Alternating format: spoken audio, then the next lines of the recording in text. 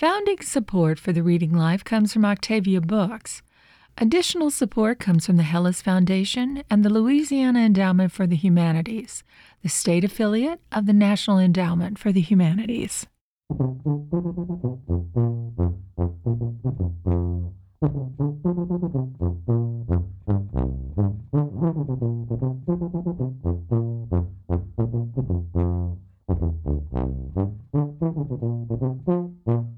Hello and welcome to The Reading Life, your weekly look at the Louisiana literary scene. I'm Susan Larson. This week we'll be talking with John Lawrence, Museum Programs Director and Curator Emeritus of the Historic New Orleans Collection. His beautiful new book is Louisiana Lens, Photographs from the Historic New Orleans Collection.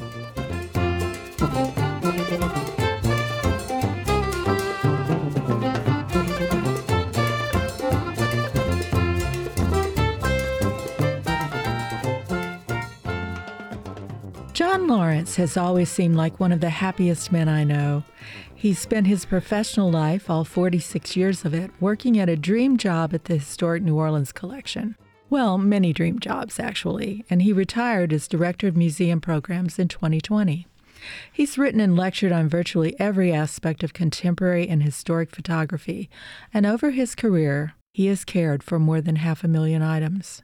We see the fruit of that knowledge and experience in a beautiful new book, Louisiana Lens, Photographs from the Historic New Orleans Collection. John Lawrence, welcome to The Reading Life. Thank you so much, Susan. It's great to be here. And even though it's a photography book, you're really teaching us how to read photographs, the language of photographs, what they have to tell us over time. Talk about that. Well, the photograph, like almost anything visual, has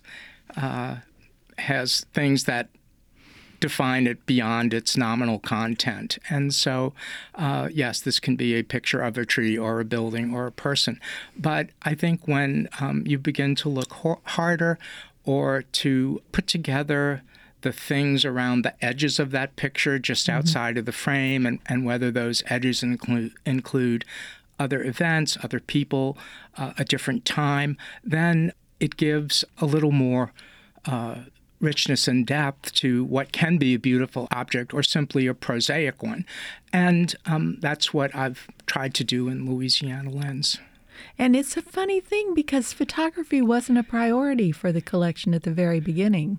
It was not a priority for the collection's founders, Kemper and Leila Williams. There were...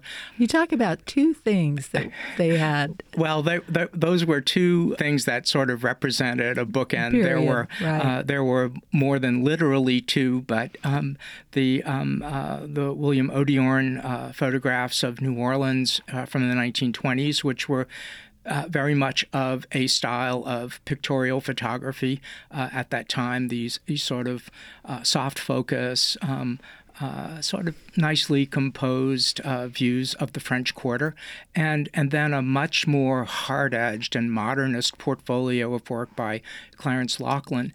And those were not the only photographic items, but they sort of represented bookends, if you will, of what the photographic holdings of the institution were at that moment.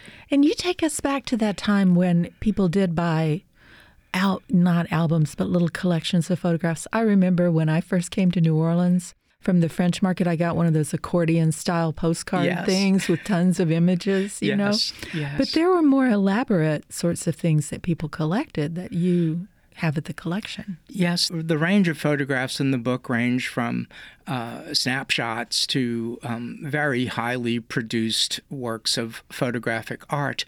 The Odiorn pictures, which are referenced in the introduction, are actual photographic prints. They were put in a little kind of paper portfolio that were sold as souvenirs. But the idea of photographs in a history museum, I think, is one that can be much larger than a more narrow context of photographs, say, in a scientific library or even photographs in an art museum, which are judged on other merits than a history museum might judge photographs for inclusion. And so, as I say in the introduction, one question I hope that this collection between covers will answer for any reader is, why is this photograph in a history museum? And that's the big question, I guess, if there is one. And you point out that the best photograph of an historic event isn't necessarily by a professional photographer. There are moments that being in the right place in the right time with a camera can produce memorable photographs. I think all of us who wield a camera of different types are able to capture lightning in a bottle at least once in our lifetimes. I think what separates people who do that from a cohort of professional or engaged photographers is they're catching lightning every day, every week, every month for over a career. And so, right. But for in terms of the of what a collection in a history museum is, the maker is not always the most important thing. It's so interesting to see that, you know.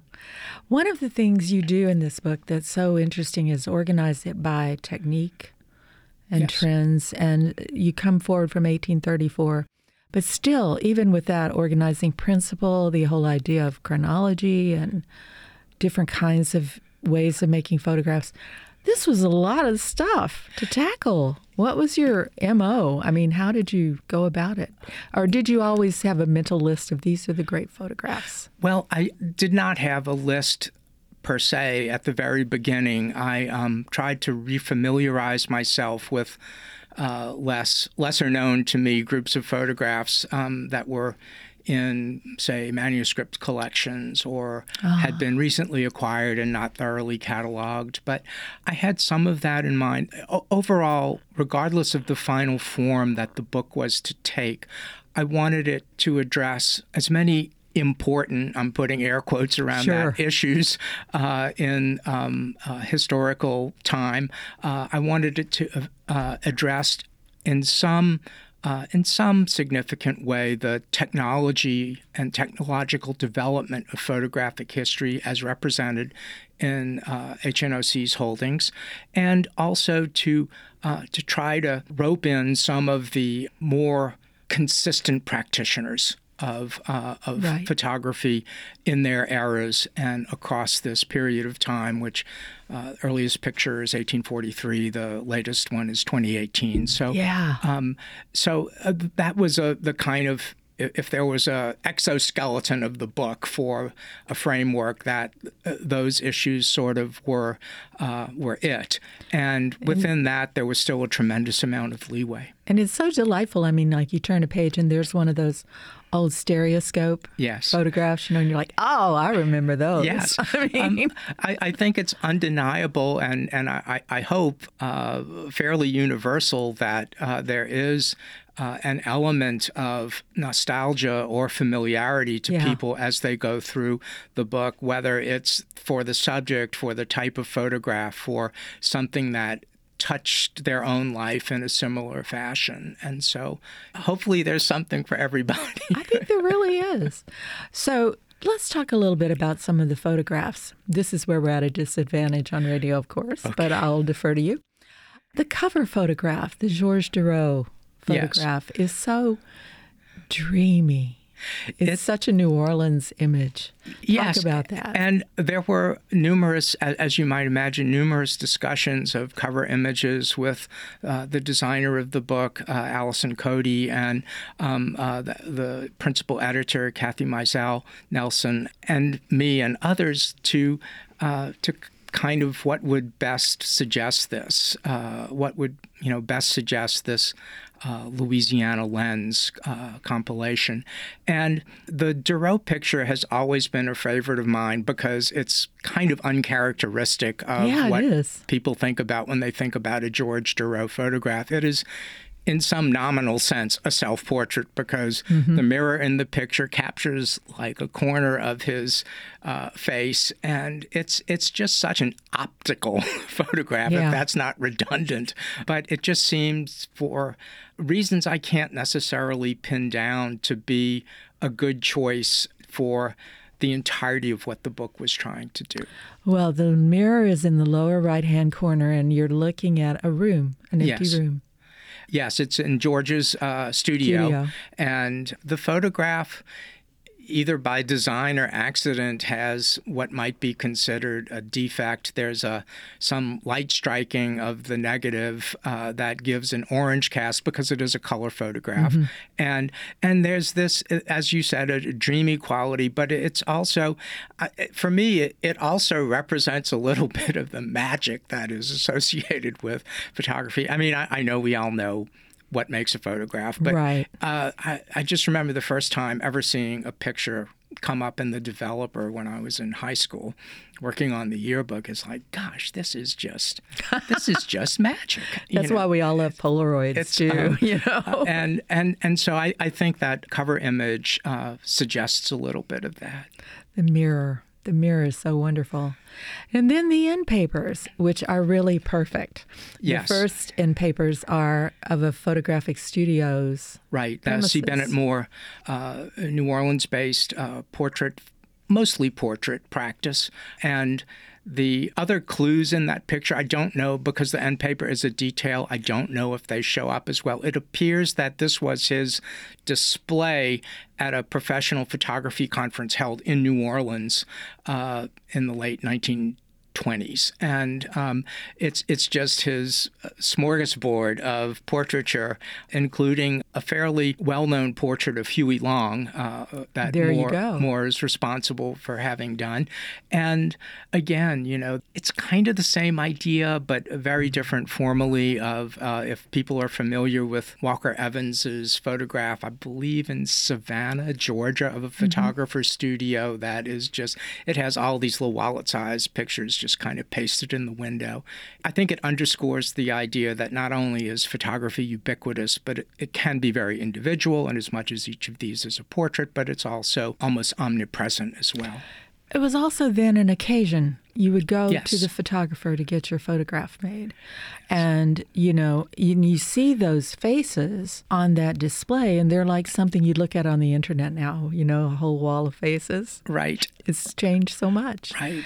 But you have many of C. Bennett Moore's photographs, and you write a lot about the importance of archives like that in building the Historic New Orleans collection. That is true. Early on, and I think it was because in 1979 we acquired a large portion of the Charles Frank collection. It was a commercial studio in New Orleans, and we had acquired the portion from its inception in the early 20th century up through 1955. The practice wanted to maintain those later photographs going forward. That second part ultimately came to us as well. But when a practice in one location I think it can tell you so much over a period of time. It tells you about the clienteles. It tells you about trends. It may tell you about important events if its book of business, as it were, includes such things. But I think the single beautiful photographs can touch us in one way, but being able to study a whole swath of history through a single business, sometimes even a single person, is useful in understanding history. It's not a complete explanation, but I think it offers a lot. And then the closing end papers are photographed by Matt Anderson. Yes. That's another sea of faces. Yes, New it was faces. An interesting story. I spoke to Matt about that. It was the kind of end of a march to end the war in Vietnam, and a whole many hundreds, if not thousands, of people were gathered on the lawn near the City Hall building to hear talks, to bear witness to what they wanted people to see they stood for. And it's amazing because here's the the anonymous crowd, and every one of those people is easily identifiable. Right. If you know who you were looking at. And I don't claim to, but I know Matt said, oh, yeah, that was so-and-so, and that was so-and-so, and that was so. And so the idea that this faceless crowd doesn't really hold in this picture. It's just as many people would say, I know Matt, he's the one on the bicycle. Because people see him biking around town taking photographs. Yeah.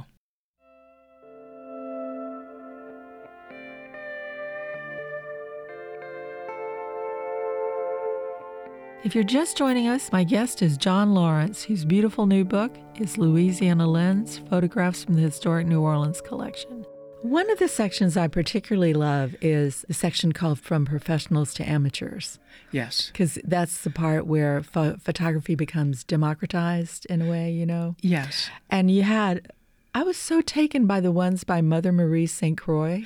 Right. Those were strangely moving to me photographs. She did wonderful work, and Mother St. Croix was an Ursuline who was charged, presumably from the albums she created, with documenting the day-to-day activities of not so much the convent, but the school. Mm-hmm. And this is when her pictures were made in an era where the convent and the school were located on what is now the site of the Industrial Canal. Right. And although she did move with the community to their new location on State Street, the work that she did in the Dauphine Street location, I think, is just incredible for its structural rigor of the pictures, mm-hmm. as well as just an eye for showing what went on there in a way where she's using an 8x10 stand camera where probably several seconds of exposure were required. And mm-hmm. I often tell people I think using a view camera like that is almost akin to conceptual photography. You have to make the picture before you expose it. All right. You've got to compose it and make sure everything is in place. And then after that, it's just execution. This is not a perceive things on the fly and be able to work with mm-hmm. Sort of a much more flexible frame. I think her work is amazing. I had never seen any before. It just struck me. But one of the things you do in this book all the way through is point out how photographers have been among us, documenting important things, like one company documents construction. Right. One company photographs things for city directories. Yes. You know, and there are photographers who have jobs we might not have imagined, like Mother Marie St. Croix. Yes. The practice of photography, whether professional or amateur, is the subjects are so wide open. For example, in the construction field, a lot of those pictures are in the Charles Frank collection, and mm-hmm. Frank advertised himself as an industrial photography with a specialization in progress photos. And so anytime there was a big, whether it was building wharves or the port of embarkation or a power plant, Frank was often hired to document these projects from the ground up, from when there was a hole in the ground till the topping off ceremony and the dedication of the building. And they're a good record of that infrastructure. I think one of the things we have to realize is that professional photographers are paid to take pictures of certain things. They don't necessarily say, I'm going to go out and document all of New Orleans. Oh, right. Some, again, in air quotes, amateur photographers or people who are not doing it for professional recompense can undertake these more massive mm-hmm. kind of documentation projects as a matter of personal inclination. And you have so many wonderful people of color in this collection. African-American photographers like Arthur Berdue. Talk a little bit about him. He's so interesting to me. I became acquainted with Berdue's name probably in the second half of the 1970s, and I was compiling a list of photographers in New Orleans city directories, so was dutifully going through the mm-hmm. commercial listings, transcribing activity dates, addresses, and his name kept coming up over a long period of time, and also as an insurance company employee and later executive. And he was just on my mind for a long time, and every time a little piece of information would come up. And I really have to thank Gerard Mouton, who has a picture in the book, but also is this incredible historian who has chronicled the lives and production of African-American photographers in New Orleans. I mean, mm-hmm. As they say, Gerard has forgotten more than I'll know. But there's a wonderful picture of Booker T. Washington, who was He Yes. was Booker T. Washington's official photographer. He followed Washington a lot. He was at Tuskegee and also traveled with him. Badu did. And the picture to which you're referring is on Booker T. Washington's, I think the press characterized it as a farewell tour through Louisiana. It occurred during the last year of his life, and I don't know if that was known that the end was near for him or whether it just happened that way. But yes, it's a still picture, but it's so full of energy. Washington really is kind of surrounded by a sea of people in a kind of open industrial area, it appears to me. Perhaps a rail yard, perhaps a riverside setting. There are what appear to be kind of storage facilities in the far distance of the picture. And I've always wondered about the circumstances of the photograph because it appears that maybe it was a little impromptu. There's no real podium there, but there appears to be a desk or a table that has been turned on its side and is trying to contain the many pages of notes that Booker T. Washington is using in the delivery of his address. And it's really a very energized picture of an important statesman.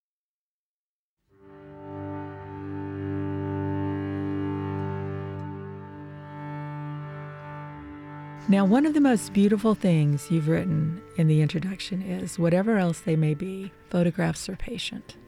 Oh, yes. Which I loved. So talk a little bit about that patience. Well, it's the idea that once a photograph is made as an object, it doesn't change. I mean, it can degrade, it can be torn, but assuming an ideal situation for its survival, once a picture is kind of committed to its final form, that's the form it's going to have forever. And the idea that a picture we might look at from 150 years ago can mean something to us today. The picture hasn't changed. It may have changed us, right? But and that's what I mean by they're patient. They and they reveal themselves over time. You look at that photograph of the workers in the mill. Yes. And then they were all so proud and happy to be in that photograph. But now we turn a page and see children. Right. And are shocked. Yeah. Right. So, and the Lewis Hine picture in the Lane cotton mills, right, made at the, I think that was 1913. But Hine was very much interested in the working conditions of children and young adults in what could be considered dangerous jobs. And although I think in reading his notes on that picture in the Library of Congress, he said that in terms of the Lane cotton mills, it was not nearly as bad as he had seen other places. So, well, you're not just a photographer; you're a poet of photography. I think goodness. You're wonderful. Thank you. The introduction was wonderful.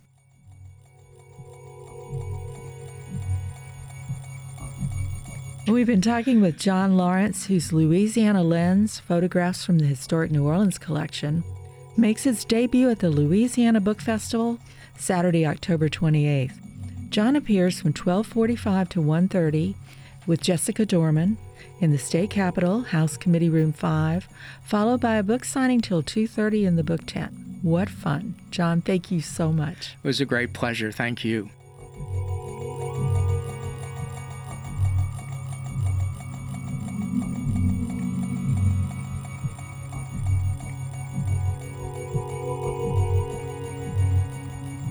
Here's what's on tap in the literary life this week. The big event this weekend is the Louisiana Book Festival, which takes place Saturday, October 28th from 9 to 4 in downtown Baton Rouge. Nearly 200 authors and presenters appear in more than 100 panels and programs.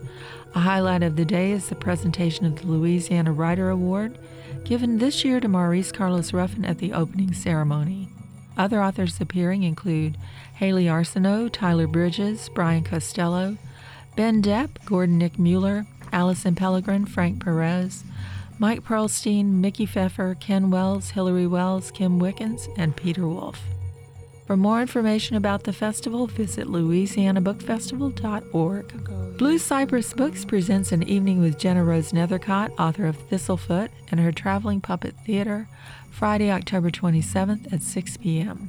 Adrienne Van Young, whose new story collection is Midnight Self, appears in conversation with Anya Groner, Saturday, October 28th at 5 at Blue Cypress Books. Marlene Tressman discusses her new book, Most Fortunate Unfortunates, The Jewish Children's Home of New Orleans, Sunday, October 29th at 4 with a conversation with Tulane history professor emeritus Larry Powell at Octavia Books. Ava Morgan, author of The Witches of Bone Hill, appears in conversation with Mary McMine, author of The Book of Gothel, Memoir of a Witch, Monday, October 30th at 6 at Blue Cypress Books. Author, TV producer, and award-winning filmmaker Natasha Lanz-Rogoff presents her recent book, Muppets in Moscow, the unexpected, crazy true story of making Sesame Street in Russia, an account of bringing the Muppets to 1990s Russia just after the collapse of the Soviet Union. She appears in conversation with Samuel C. Raymer and Natasha Raymer, Monday, October 30th at 7 at the Jewish Community Center, Uptown. This ticketed event is presented by Octavia Books. Lucretia Ty Jasmine celebrates the release of her book, 70s Teen Pop, Wednesday, November 1st at 6 at Blue Cypress Books. Founding support for the Reading Life comes from Octavia Books, with major support from Rouse's Markets. Additional support comes from the Hellis Foundation, the Jefferson Parish Public Library, and the Louisiana Endowment for the Humanities, the state affiliate of the National Endowment for the Humanities. Any views, findings, conclusions, or recommendations expressed in the Reading Life do not necessarily represent those of the National Endowment for the Humanities. The theme song for the Reading Life is by Matt Perrine and Sunflower City. The Reading Life is produced by George Ingmeyer and is a production of WWNO. You can listen to us anytime or subscribe to our podcast at wwno.org. And you can email us at thereadinglife@wwno.org.